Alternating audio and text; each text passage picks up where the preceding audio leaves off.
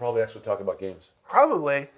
Hello, and welcome to Red Raccoon Radio, podcast where a customer steals away some time from the gameologists of Red Raccoon Games in Bloomington, Illinois, and we talk about all the nerdy things that I need to get off my chest.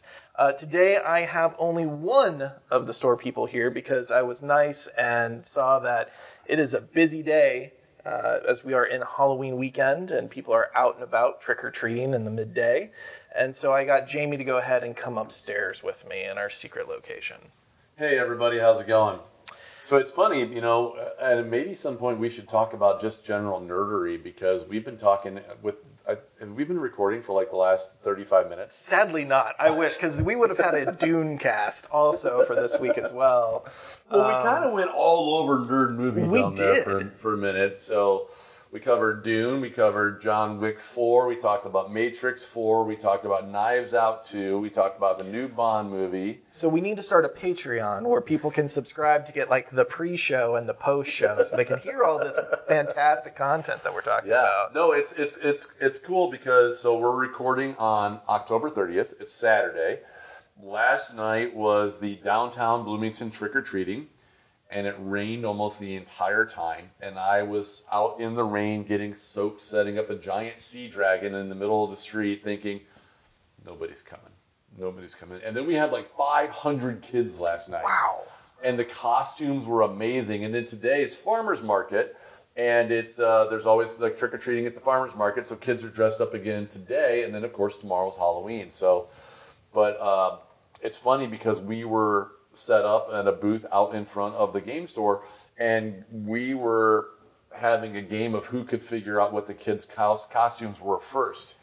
And parents were like, nowhere else has understood who he is. And because, of course, at the game store, we got every anime reference, every video game reference, every movie reference as we went along. And so it was pretty amazing. Even walking in to start this podcast to the store to pick you up or kidnap you, it depends, semantics.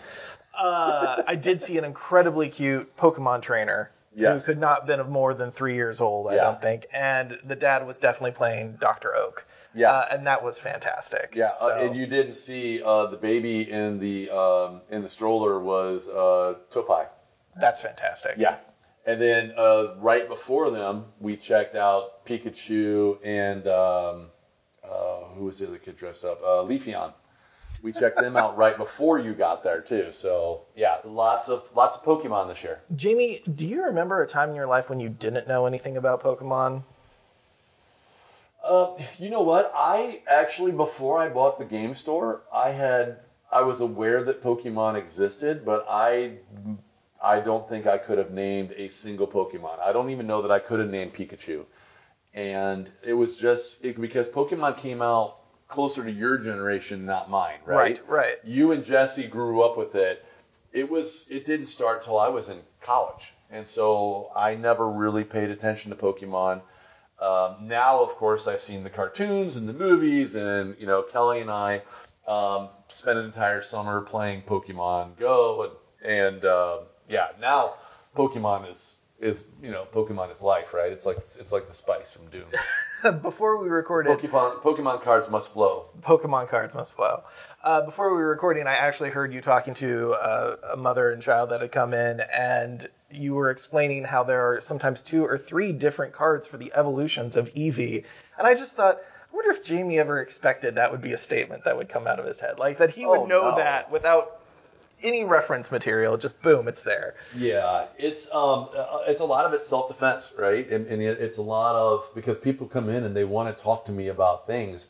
And part of what we have to do trying to keep up with everything that's going on at the store is we're reading a ton of websites and magazines and talking with other game store owners on Facebook, like, hey, did you see this is coming? No, I didn't. Where's the info? And publishers are trying to push information at us. And so there's a significant learning curve to work at the game store, just of trying to keep up with all the different pop culture. And most people who want to work at the game store are already part of this life to start with. Yep. But I had no reference point on Pokemon or Yu-Gi-Oh at all. I played Magic when it first came out. I played a lot of Dungeons and Dragons, and I played a lot of board games. I had no reference point on Warhammer at all. I had never touched or seen Warhammer because it was just not something that any of my friends were interested in. We never did it.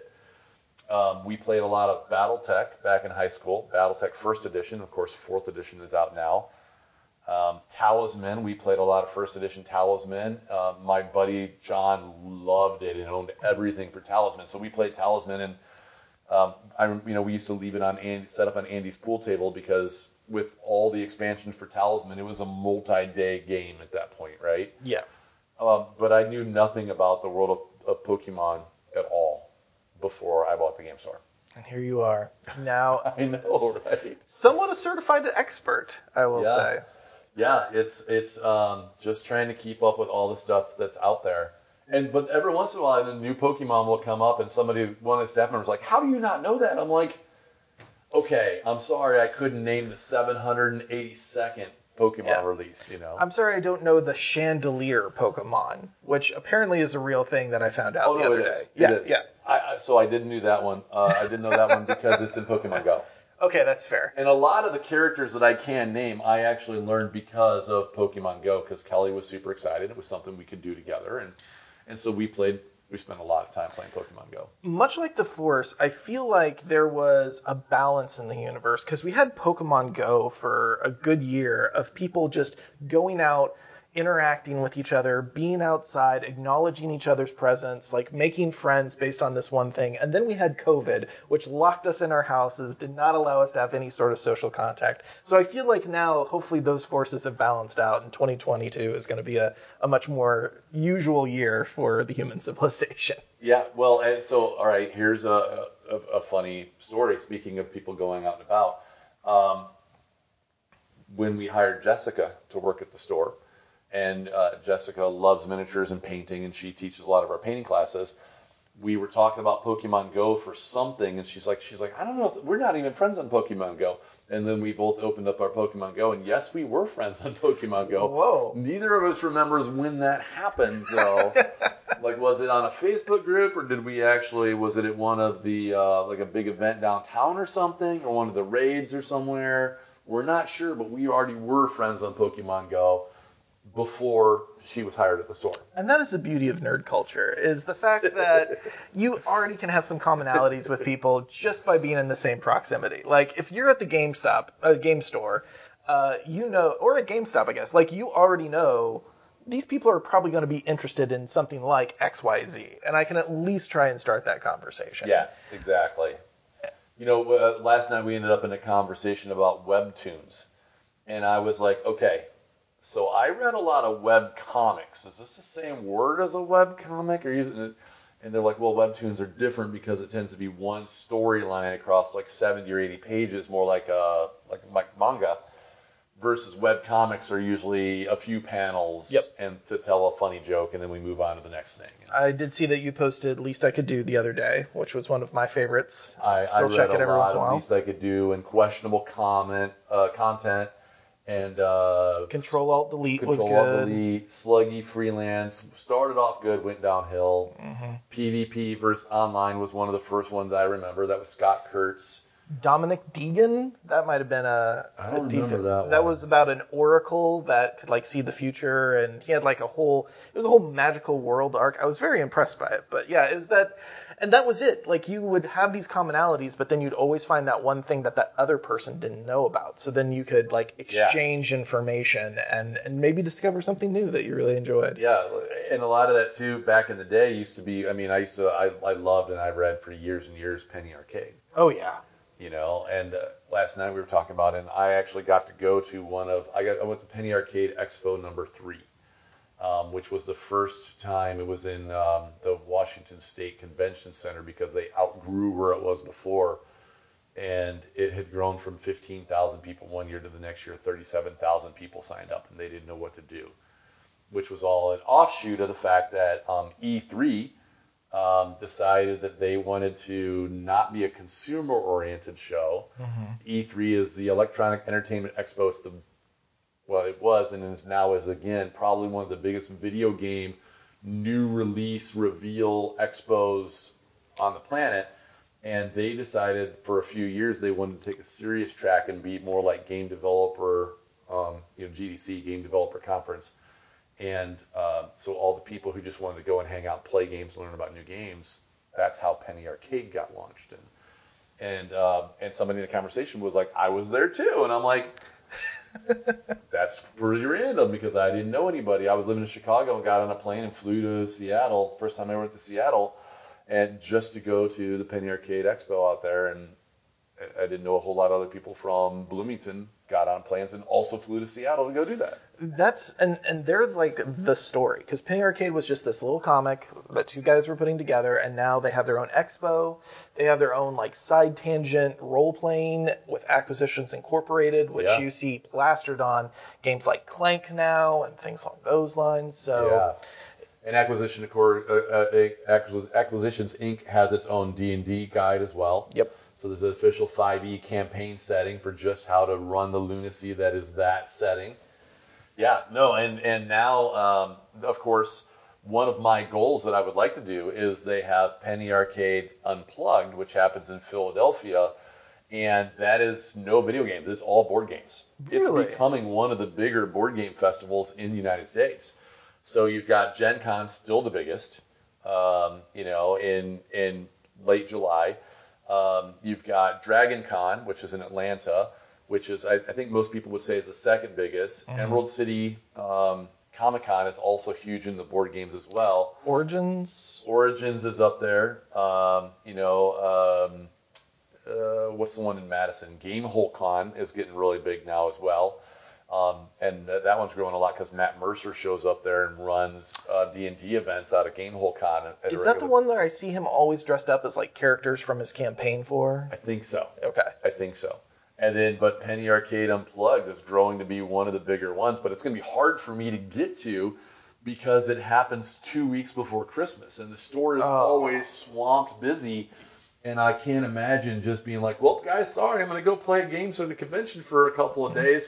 Good luck running the store. This is work-related. It's all the same. Yeah. You guys will do fine. That's the problem with Gamehole Con, too. Gamehole Con is, I think it's a Small Business Saturday, Black Friday weekend is the one in Madison, because Madison's only 3 hours away. I get in the car and go to Madison.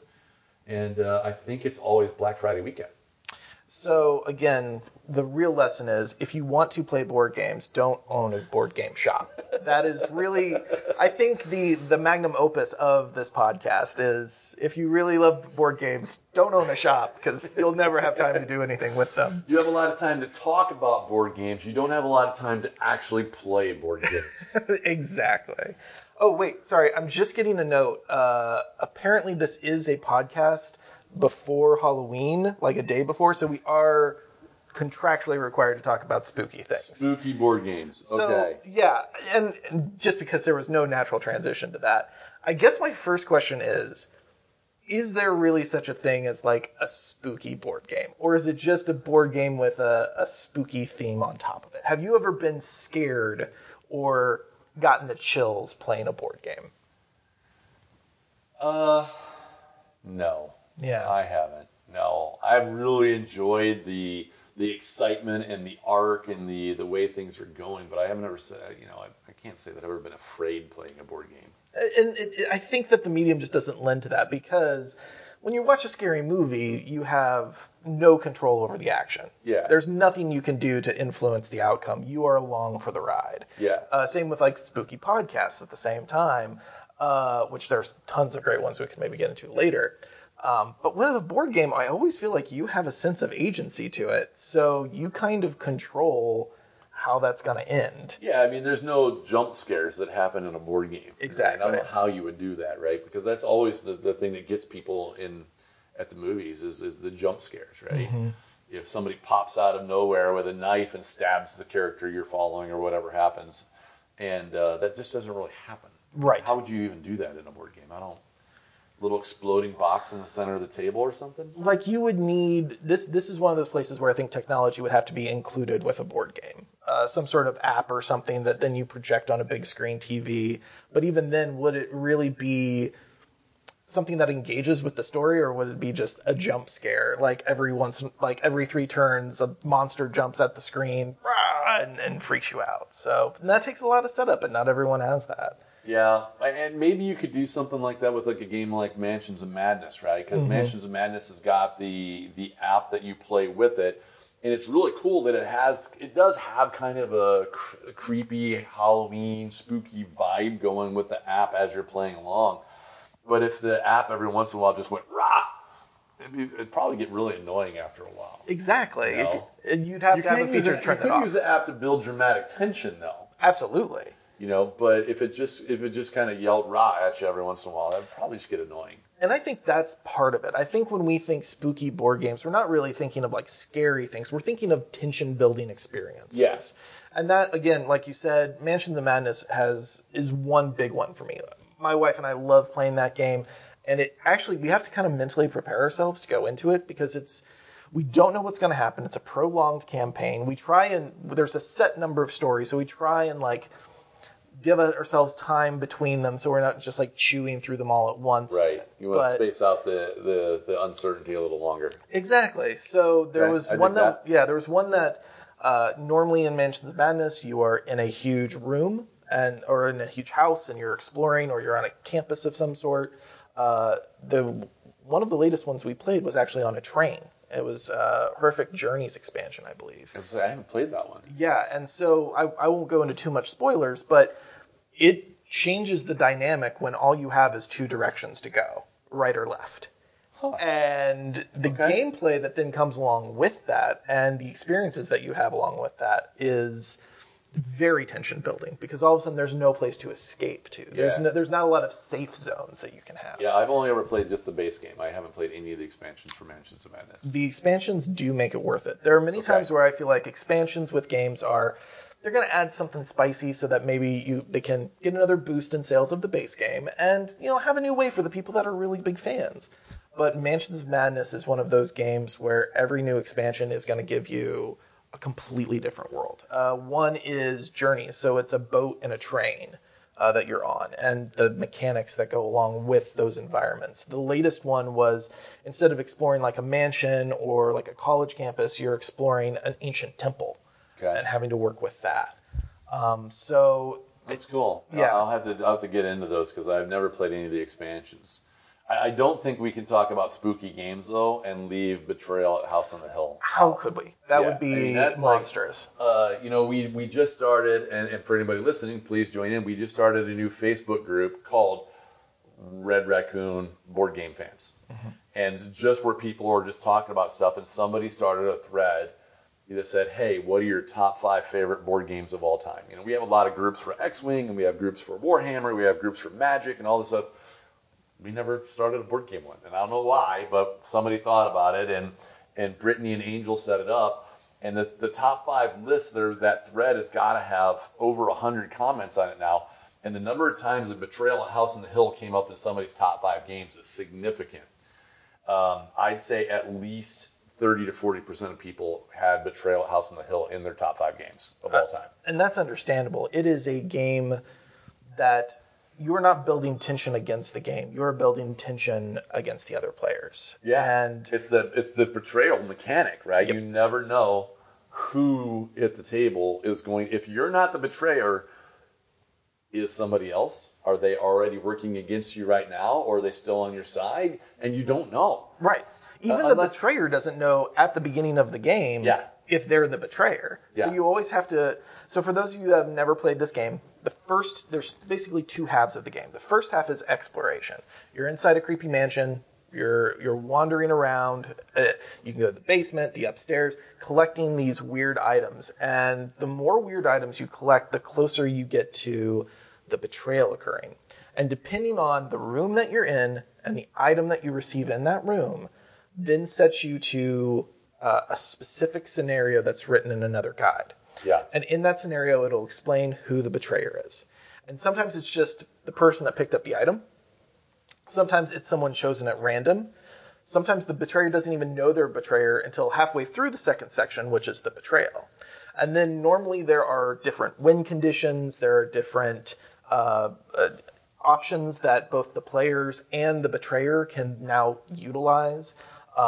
Like there's ones where the betrayer becomes kind of a zombie lord, and all of a sudden he has zombies that he can navigate around the map. I've had one where there wasn't a betrayer. The house just got picked up by a giant bird, and it was flown away. And then you had to figure out, what do we do with a house that's being flown away? And there's still an element, I won't spoil that one, it's really good, of looking at each other and saying, who's gonna get screwed over in this? Yeah, and really that's one of the things. The replayability is so huge because there's so many scenarios, and you never know which scenario is going to happen. There's so much replayability in that, and that's, I think, there are a lot of games where you can get bored after you maybe played it a half dozen times or a couple dozen if it's a great game that you're really into. The legacy games are all 10, 12 playthroughs to get through them, but with Betrayal, you've got people who are played 50, 60 times because there's so many scenarios in the base game. And then if you add on the Widow's Walk expansion, now you've got 20 more scenarios that are in there. And, it's just a ton. A good way I always describe it to people is super creepy Scooby-Doo. Yep. Because you're stuck in a mansion, you don't know what's going on, you're running around like crazy, trying to figure stuff out. And there are unofficial Betrayal at House on the Hill miniatures that are Scooby and Shaggy and Fred and Daphne and Velma. It's like you watched a Scooby-Doo episode, but when you pulled the costume off the person, that's when the game really starts. Yeah, like now you can really start the second half of the game. Yeah. The real joy of that shines through whenever you have all the players have played at least once before, and they understand what's going on.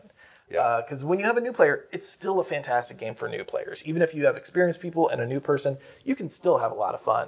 But when everybody is on the same level, the same page of the amount of understanding and the amount of no knowledge of what's coming next, it really shines. Well, and you can take that Betrayal mechanic to other games too, right? And it was very popular. We saw a ton of them came out. Probably one of the most popular Betrayal games since Betrayal House on the Hill came out was Dead of Winter.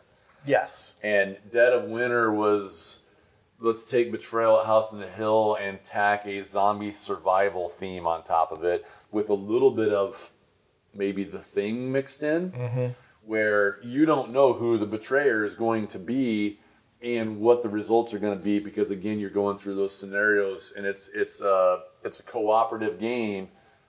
Unless you get that card and you become the betrayer and you're trying to sabotage everybody's surviving this zombie apocalypse. And so that one was super popular probably 4 or 5 years ago. Tons of it. We sold tons of copies of it.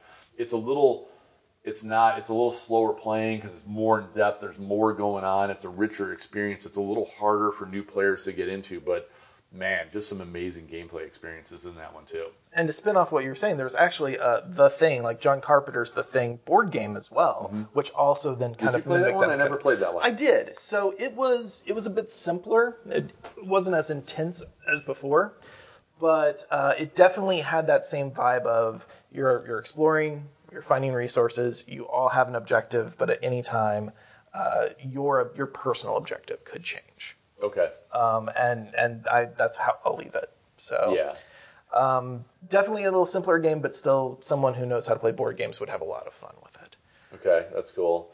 I think if we're talking spooky board games, not necessarily Halloween themed, but man, we've got a lot of Cthulhu games that are out there. There's so many good Cthulhu games that are out there. You've got the original, right, like Arkham Horror. Which is, based in and around Arkham, the city. Yep. Then you've got the first big kind of spin-off that was Eldritch Horror, which is now globetrotting, trying to stop the dark elder gods from taking over the world and driving everybody crazy, causing the end of the world. Then you had Elder Sign, which is a dice rolling, push your luck kind of mechanic set. Yahtzee and Cthulhu, how could it be bad? Yeah, Yahtzee and Cthulhu set in a museum. Elder Sign is one of my favorites. I love that. I played so many games of Elder Sign. Then, oh man, what else do we have? Mansions of Madness is in that universe. Yeah, Mansions of Madness. Death May Die. Well, if we're talking still about Arkham Horror, which still has like even far-reaching ones, we still have the new one, which is Final Hour. Oh, that's the fast one. That's the one that you are playing in real time. Yep.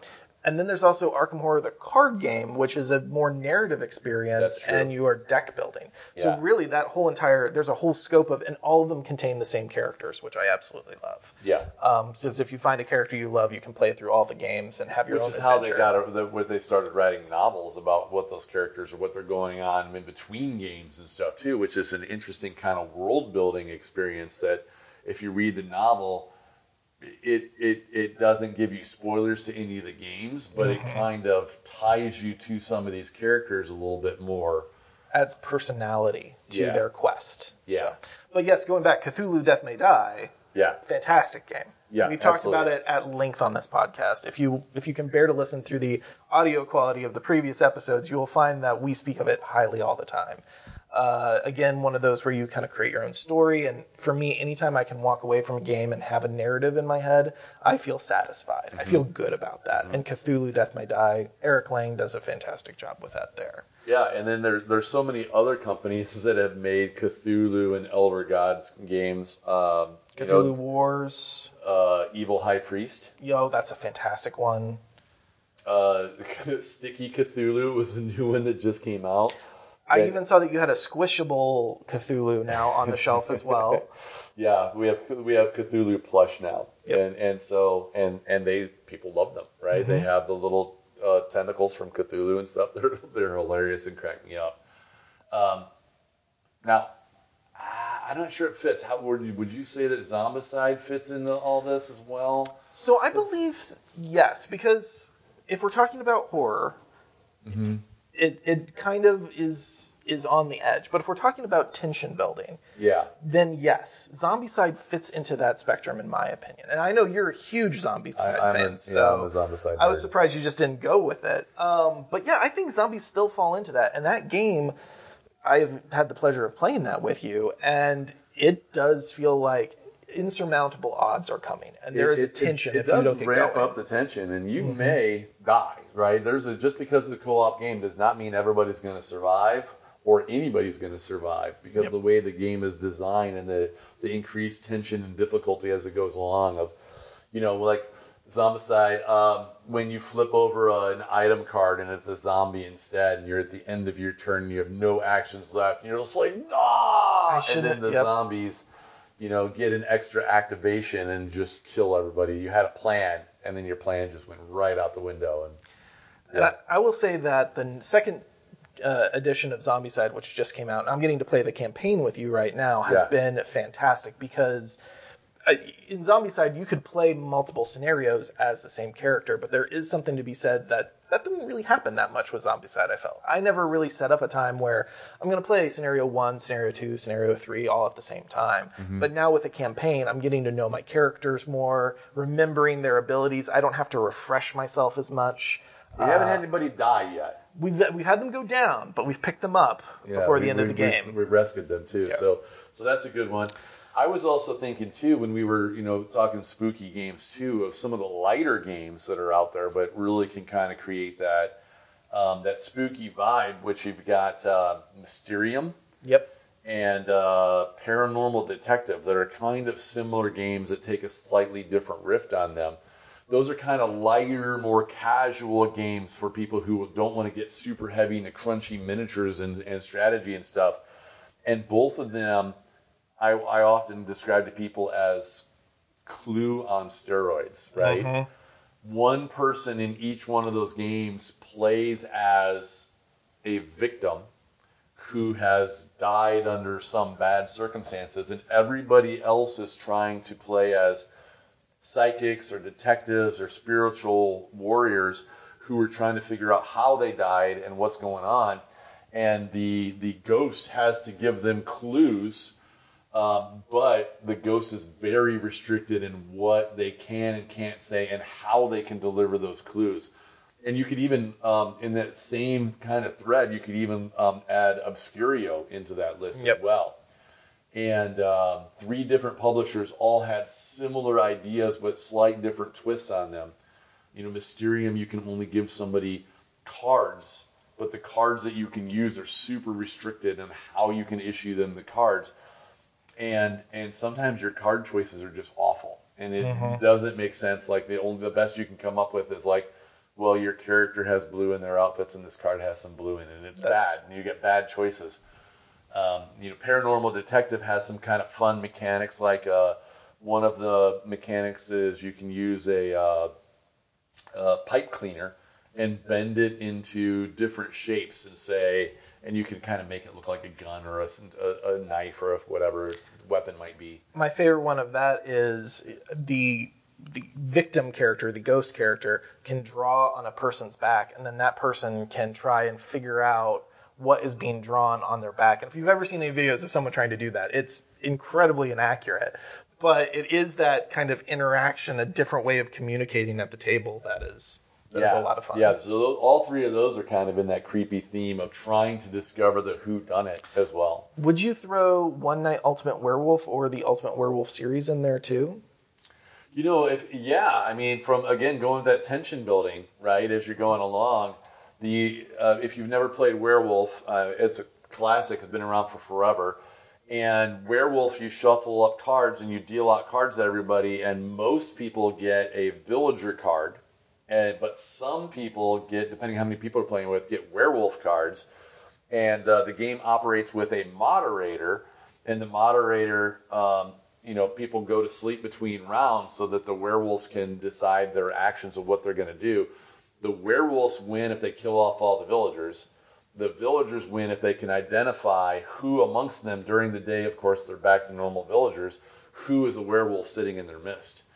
And then the dramatic tension that can go with that can be significant too.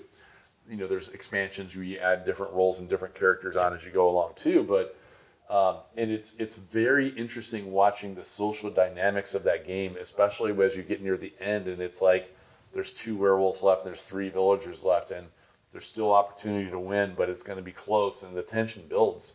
Who do you trust? Yeah, exactly. And I took, the very first time I took Kelly to Gen Con, we played in one of the massive, there's always out in the hallway outside Gen Con, there's always the werewolf area at night. You can buy a wristband, and you just sit down in a group of 20 people, and you start playing werewolf, and if you get killed, you're like, oh, okay, and you get up and you go sit down at another group, and you can start playing again, so you don't have to sit around and wait for the game to finish.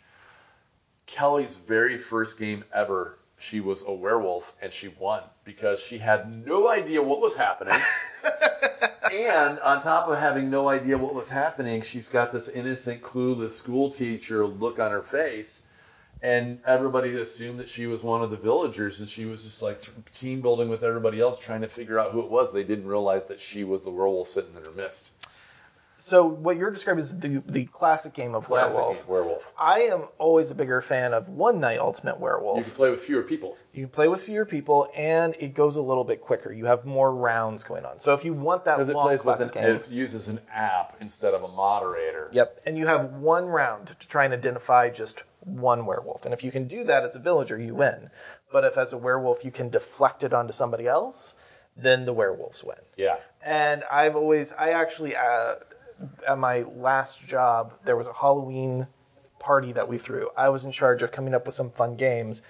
We had a bit too many people to really play it well, but I had enough expansions. I made it work. And we played an Office One Night Ultimate Werewolf. Okay. And so... Because if you got like more than 8 people, one night breaks down. It can't handle more than 8. It's true. But if you don't have enough people, you can't play the regular one because you really need like a minimum of 8 or 9 people to play the regular version. So you find a little sweet spot in there for each game. Yeah. But I think that I love social deduction games. I think that they are for a specific type of person.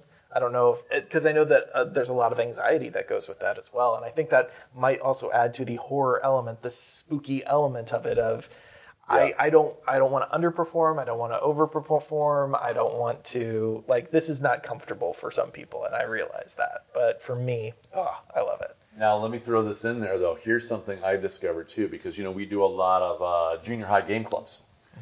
When you play with adults and when you play with junior high kids, completely different experience. Because adults, we have like in our mental, like, well, I can't just call John out unless I know it's him because I have to assume, and you try to give everybody a little bit of grace, and you don't want to be that guy who's calling everybody out, and you're a little more hesitant to be on the attack. Junior high kids are vicious. They're vicious. They're like, he smiled funny. Bam, and everybody votes, and that guy's dead because he smiled funny, right? Or he didn't smile at all. And I'm the moderator at these junior high game clubs, and I'm like, well, if you smile, you're dead. If you didn't smile, you're dead. How do you navigate this if you're other players? And yeah, the junior high kids are vicious. So the games go much, much faster because the junior high kids will just be like, he's sitting next to Sarah, and Sarah smelled funny last term. And so, bam, that kid's dead too. And it's a crazy experience watching the night and day difference between junior high kids and adults playing that game. Whenever I played One Night Ultimate Werewolf with adults, it's always the same process. And I'm assuming that it could probably be the same for the junior hires, though. And that is the first round, nobody talks. If this is their first time playing, just everyone is quiet. They don't know what to say. They don't know how to interact. The nice thing about these games is that you also have, some of the villagers have special abilities that allow you to go ahead and say, all right, if you're the Oracle, you were able to look at somebody's card. Who is the Oracle and what did they see? And so you can kind of prompt that action. The second time people play, now they're in it. And they're like, okay, I need to know all the information so I can make decisions. And based on it, who is this? Who is this? Who's that?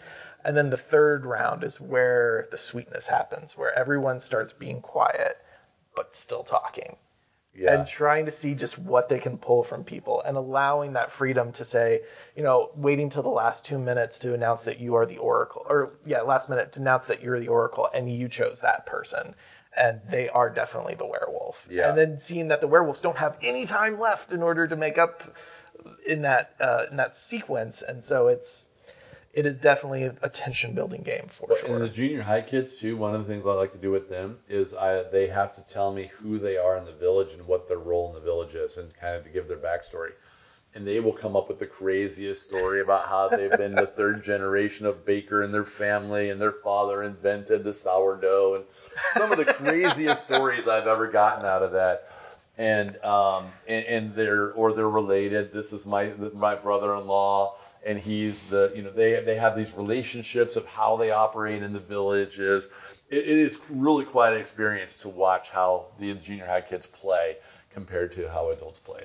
It's really interesting. Speaking of a bit more of a juvenile experience, and also kind of going off on Zombicide that we were talking about earlier, I do want to bring up the classic Zombies with exclamation points. Yeah, zombie, exclamation.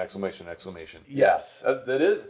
I think that game's like 25 or 30 years old now. It was one of the first ones that, other than the standard, Monopoly and Sorry, one of the first board games I bought, because it was so unique, and I'd never seen anything like it before. And I got it down on the table with some friends, and I didn't understand half the rules whenever we got started, but it was a fun time. And you do kind of feel like this overwhelming sensation sometimes of, are people working with me or against me? And you never know what the next corner is going to bring, or how you're going to put yourself into a predicament by what you're looking for. I actually played it one time with 4 friends. We did extremely well. We got everything we needed. We got to the helipad, and at the very last turn, one of the friends was like, I want to win. I don't want us to win. And he played a card that put zombies on every space of the helipad. Oh, no. And it decimated all of us except him, and he was able to escape. Wow. It was my first experience with betrayal in a game, and it hurt so bad. Oh, wow. But that was also the first game I ever saw that had expansions. Yeah. Where it's there's got to be 20 expansions to that game. It's a massive amount, and it's very much the George Romero kind of zombie, where it's like, okay, now this expansion is a mall. Now this expansion is a... Was it Twilight Creations? Is that the company that made that? That sounds right. It's been so long since I've even looked at the box. It's still on my shelf. Yeah. But there's here's the military installation, and every expansion added just a few more tiles and a few more mechanics and a few more types of zombies. And then one of the expansions, it wasn't really expansion. It was like you could just buy the big bag of zombies. Yeah. I just need a big bag of zombies. That's all I need, because we're running out. It's gone too crazy. Well, and also that same little newer than that same time frame that's kind of gotten. I think Zombicide has kind of won the zombie miniatures game war, but Last Night on Earth. Did you ever play that? I played it once. Yeah. That was more like that campaign experience, and all the expansions from that were. A lot of they all stole from each other. It's just like, Zombies, Zombicide, and Last Night on Earth all stole ideas from each other, but they all put their own individual spin on how it was going to come out. But Last Night on Earth definitely was more of a campaign style game than Zombicides originally was, or Zombies was. And it was like, we got to go over here, and we got to find the gas, and we got to get the gas back to the truck, and we got to take the truck and go pick everybody else up, and we got to get out of town. They were letting you play more of an entire movie than necessarily a scene or just exploring and shooting zombies. It was much less like a video game. Yeah, no, and it was a lot of fun. There was I think that was like Flying Frog, Flying Leap or something was the publishers on that one. That's the one with the actual live actors on the box, correct? Yes, exactly. Yep. Yeah, because like you said, it was more like you were playing out the entire movie. That's a good way to say it. And they just had a couple of years ago the 10th anniversary edition, which was like a big box version of it, and so it's obviously younger than Zombies. But at first when you were saying zombies, we got to talk about zombies.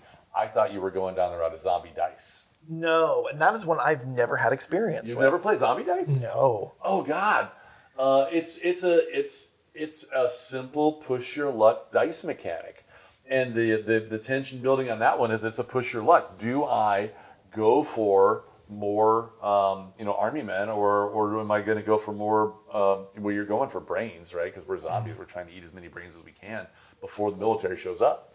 But you keep rolling, and it's how far do you push your luck on that? That's a classic Steve Jackson Games dice game. They just actually came out with the deluxe version of it that we got downstairs. Comes with a bag and a nice player card and stuff like that. Because originally it was a dice and a cup. Actually, the original version was just here's a bunch of dice with some fun stuff on them and a folded up piece of paper behind them. That looked like rules. Yeah, that was rules, right? And then they were like, oh, Zombicide Deluxe or Zombicide. Now we got the dice cup, and it was just always fun because the part number, I could always remember the part number because it was SJG, Steve Jackson Games, 1313. So I could always look it up to do the reorders on it.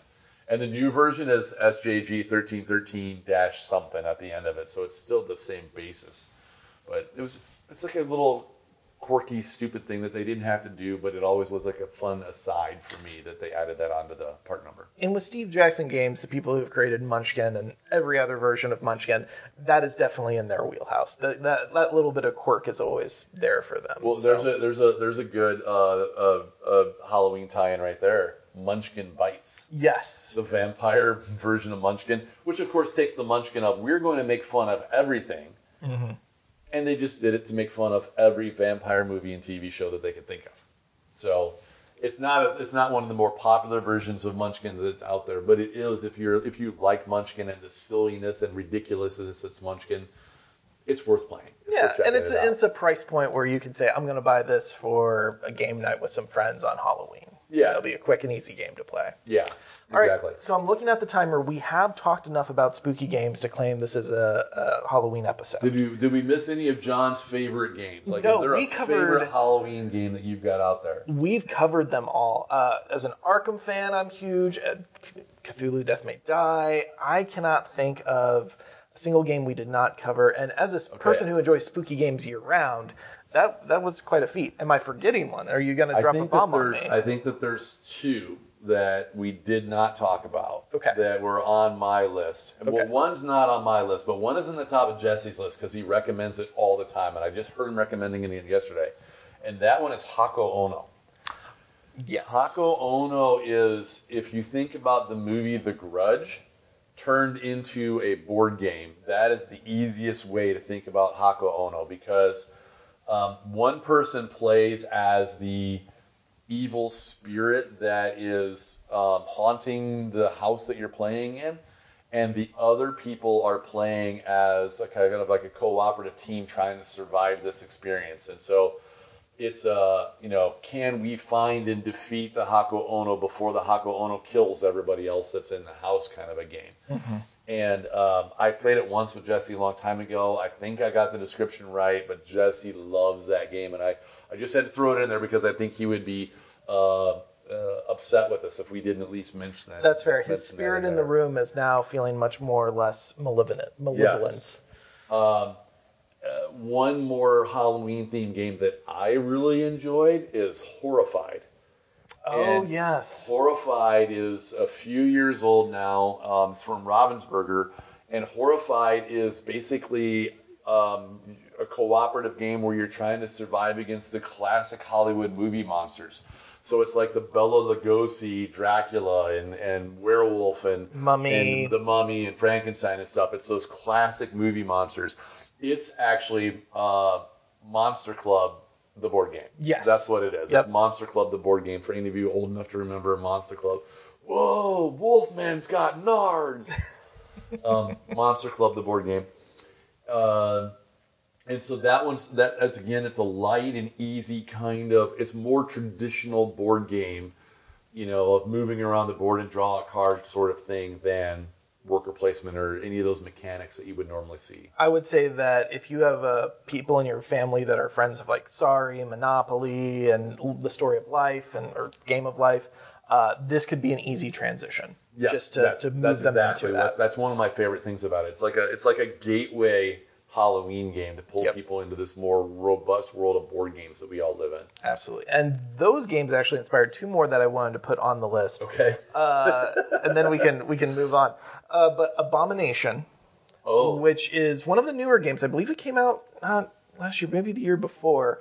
But in it, you basically play as a successor to Frankenstein, or a possible successor. And your job is to try and collect. It's a worker placement. You're collecting body parts, trying to assemble your own monster or your own human being, and you also have to manage how much lightning it gets in order to create the best possible slacrum of a human being possible. And so that's really up there for me. And the other one I want to throw on there, and this is kind of a far stretch, but Nemesis, which is the alien xenomorph James Cameron alien spin-off homage. That you're on a spaceship, aliens are in it, you're trying to dodge them and trying to get back to Earth. It's a better Alien board game than Alien. Correct. And while in itself that's more of a sci-fi horror, not necessarily a spooky horror, there are expansions that I've heard of. I've not gotten to play with them yet. Yeah. But they bring it more into, and we've talked about it on the podcast before, more into a cerebral, more scary, more... One of the expansions basically turns the game into Event Horizon. Exactly. Classic Sam Neill, super messed up. Now I kind of actually want to watch it for Halloween tomorrow. Because the Sam Neill had a whole stretch of 90s movies that were amazing, with Event Horizon and In the Mouth of Madness. Yep. Yep. If anybody listening has not seen those should both be on your list of movies to watch. And right now, this time of year is the perfect time to watch it. Maybe turn the lights on for In the Mouth of Madness before you start watching it.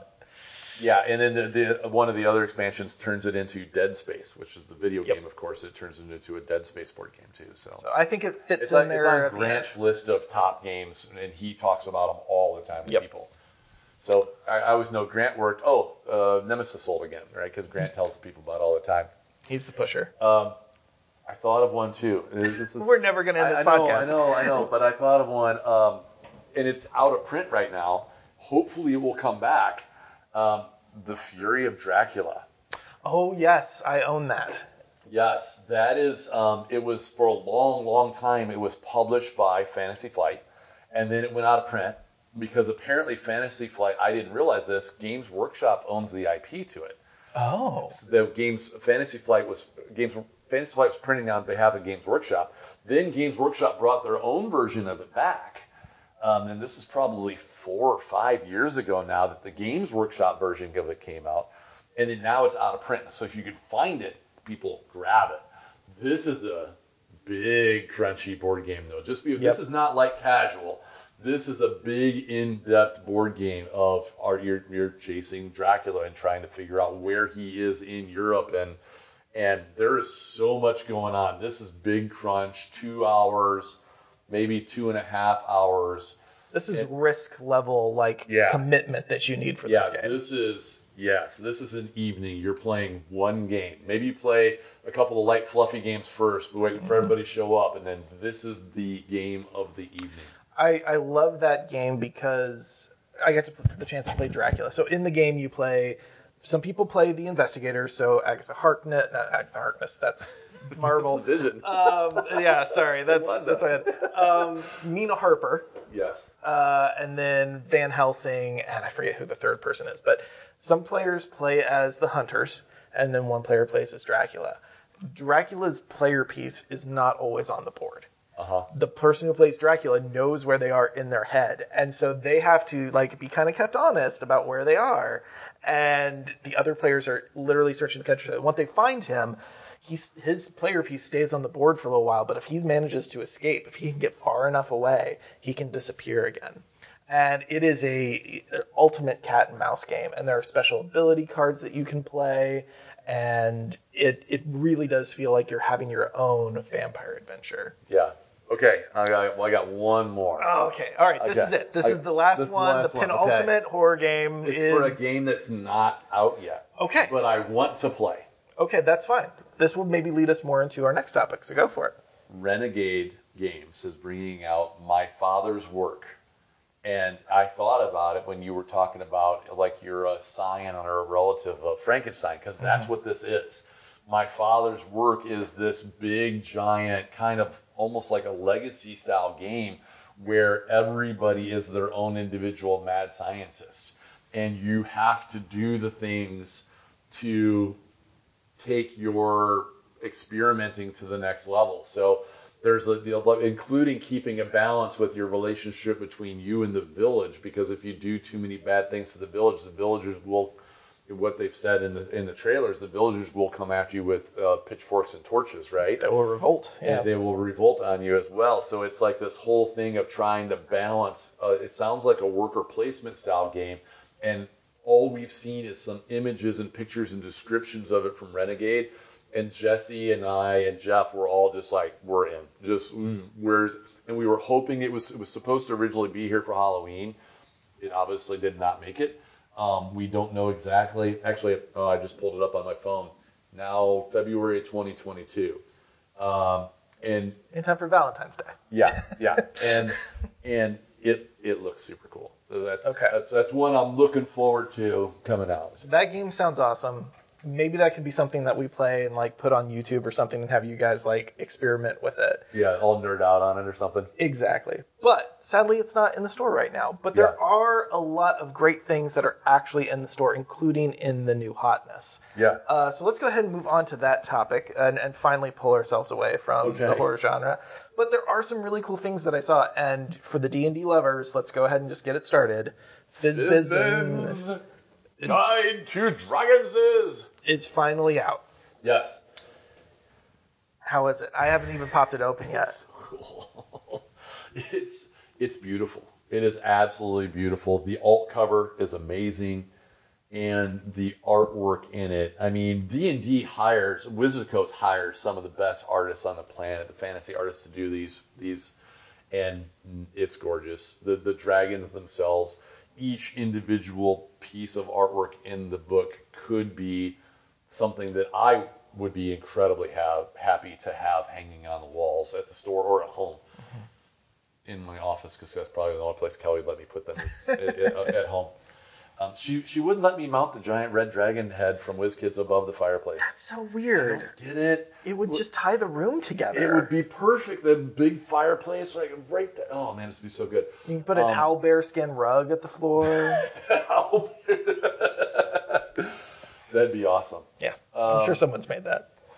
Yeah, but no, Fizz-Bizz Guide to Dragons is it's great. So we talked about before. I'm a old school Dragonlance nerd.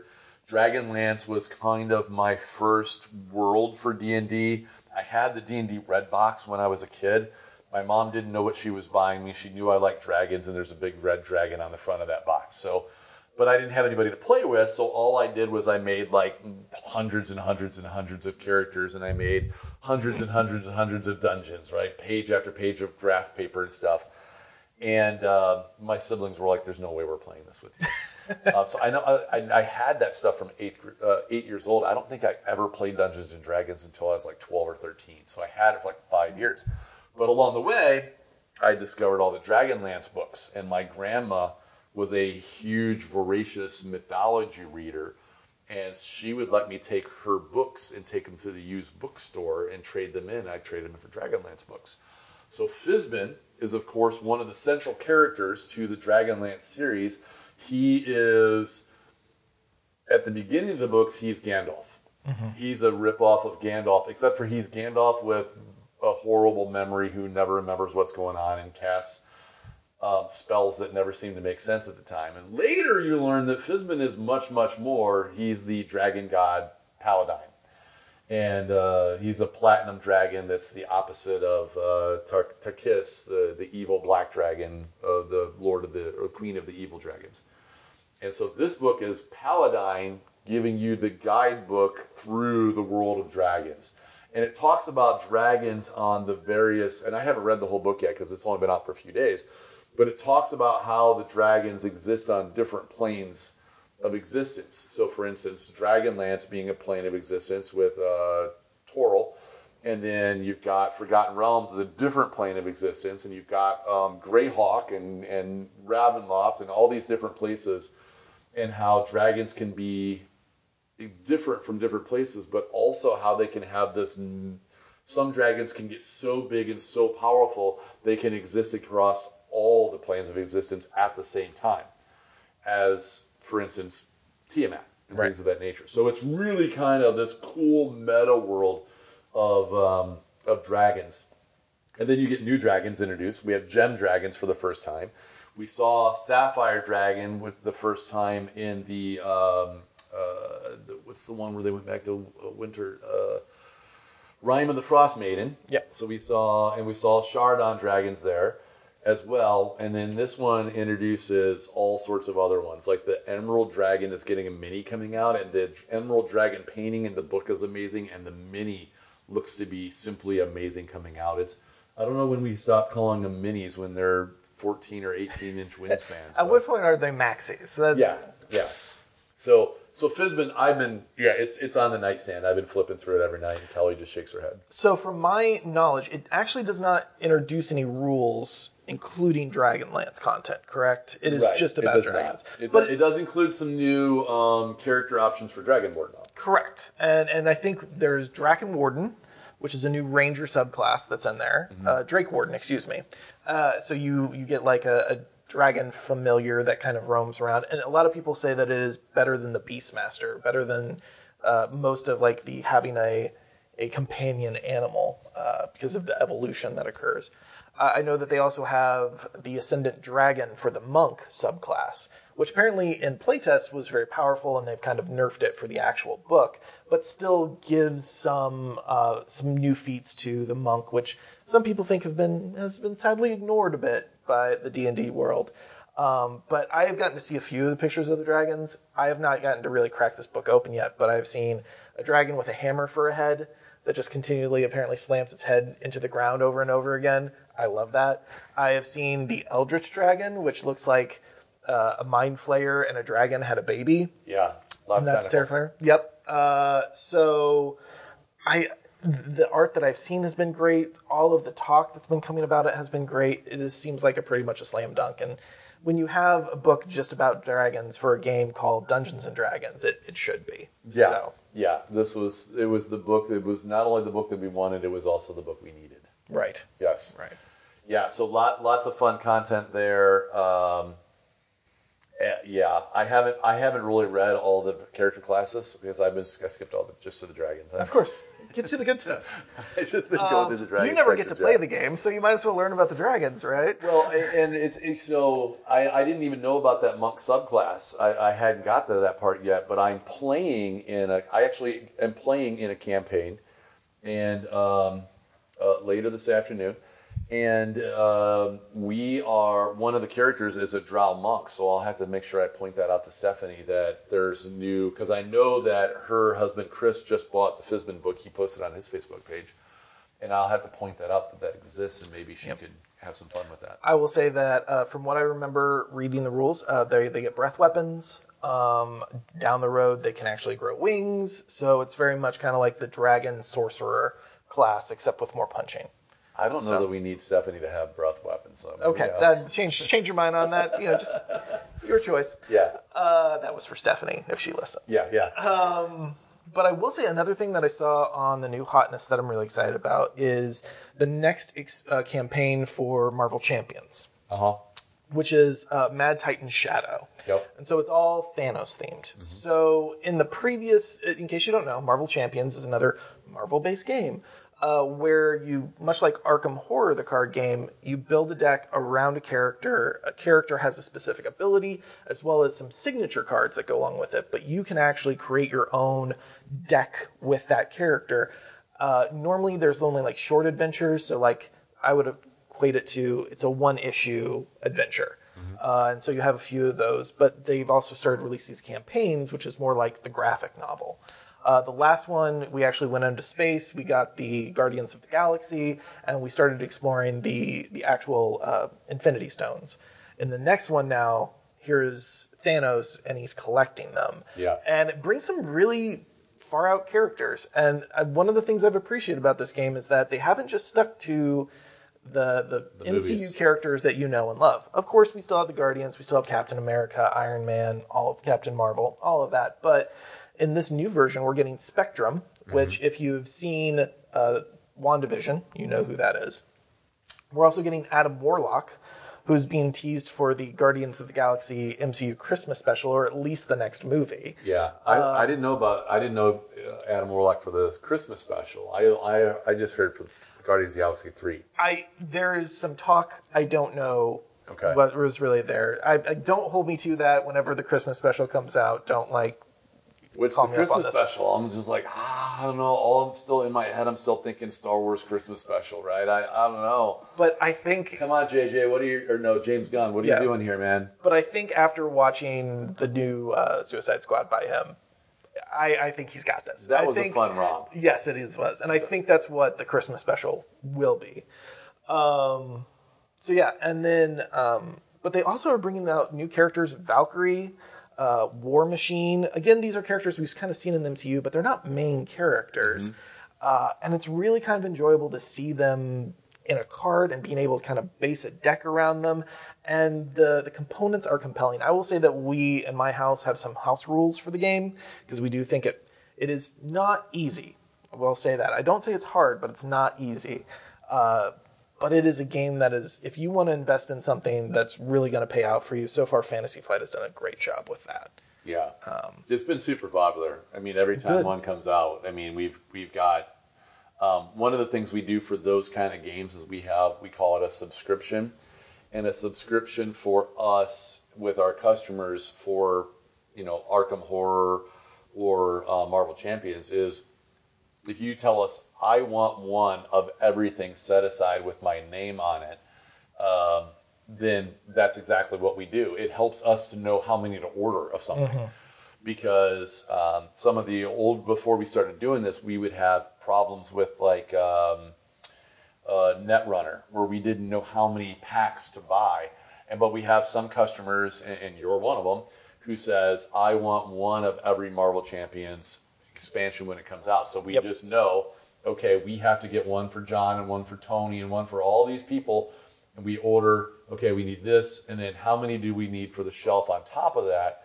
It makes ordering a lot easier, and it makes it easier on the customers to know you're just going to have one in your name. It's covered. If you want them all, it's just going to be there, and we'll call you. You don't have to pay attention. John, hey, your thing's here. Come pick it up. That's fantastic, and it's a service that we truly appreciate about Red Raccoon Games. Yeah, it works out, especially for these kind of games where there's monthly content a lot of times. Mm-hmm. It's real easy to get busy in life and just miss one of them. It's kind of like your pull list at the local comic book shop. It's very similar. Yeah, it's very similar. Is there anything from the new hotness that you're thinking of that that is popping out to you? I know Fizzbins probably was just your main focus. That's really all I did this week. That's fair.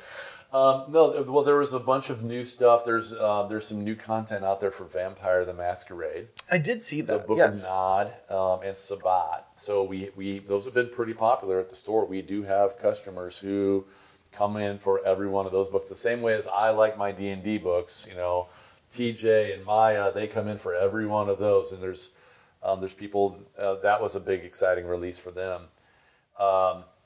Lots of Halloween-themed board games, as you would expect. And then a couple things that are not in the new hotness right now, but Sarah, who is the sales coordinator for Renegade, posted a picture yesterday that said that the G.I. Joe deck building game and the Transformer deck building game just arrived at their warehouse and should go out to distribution next week. So probably before the next podcast we do, we're going to have those, and I'm kind of excited for that G.I. Joe deck builder. All right, I'm interested in it. There's so many good, robust characters that you can pull from that. So. Oh yeah, I mean for a cartoon that was designed to sell miniatures, to sell action figures, yep. Right? Hey, we want to make this ship, and we need some characters to go with it. Okay, now we got the USS Flag shows up in the comics, and we got Shipwrecked, and just goofy characters like that. We need more characters. Just come up with random terms. Snow Job and Overboard, and everyone gets a code name. It's fine. Yeah.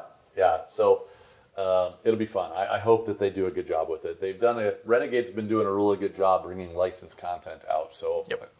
I'm looking forward to those ones. So that's what's in the new hotness. Is there anything new going on this week as well at the shop? Man, here comes the holidays. Right. I can't believe that November's almost here. As soon as we put spooky season at a close, in comes the Christmas. I know. And, we're trying to get organized right now. We got our Toys for Tots box delivered. And all of our customers helped make that happen last year. That there's a program through Gamma that's called A Game on Every Table. And the way that it works is publishers would make games available to stores, and then we can make them available to customers, where it's buy one game at full price. You can buy a second game at 50% off and donate that to Toys for Tots. And that program is we're trying to identify the last couple games and get those orders placed, and it should fire up by mid-November and go to mid-December. And with everybody's help last year, we donated just over 200 games to Toys for Tots. And so the Marines were, Toys for Tots is, of course, the Marines and the former Marines program. And they showed up to pick up the box, and I'm like, what are you driving? And they're like, what do you mean? I'm like, well, it's not just the box, it's all these other boxes. And they're like, what? And so they called back, and they're like, hey, get Bobby over here with his pickup truck, because it was literally an entire pickup truck full of games. So yeah. You're not just selling stuffed animals around here. It's not just action figures going in that box either. Yeah. So it was we donated over 200 games. So I'm looking forward to that program. And then it's the run up to the holidays at this point too. And we talk a lot about supply chain issues for Red Raccoon. Kelly's store's having all the same issues too. So for me personally, and it affects the store a little bit too, she runs the Decorator's Grocery over on Linden Street, and she hasn't been able to get chocolate. And her store is the run up to the holidays as well. We screwed up and bought a second store also dependent on Christmas holidays. And people were trying to get ready to start making their Thanksgiving chocolates and candies and things and their Christmas stuff. And there hasn't been any chocolate available. So theoretically, chocolate is getting delivered on Monday. And hopefully, Kelly ordered 16,000 pounds of chocolate in June.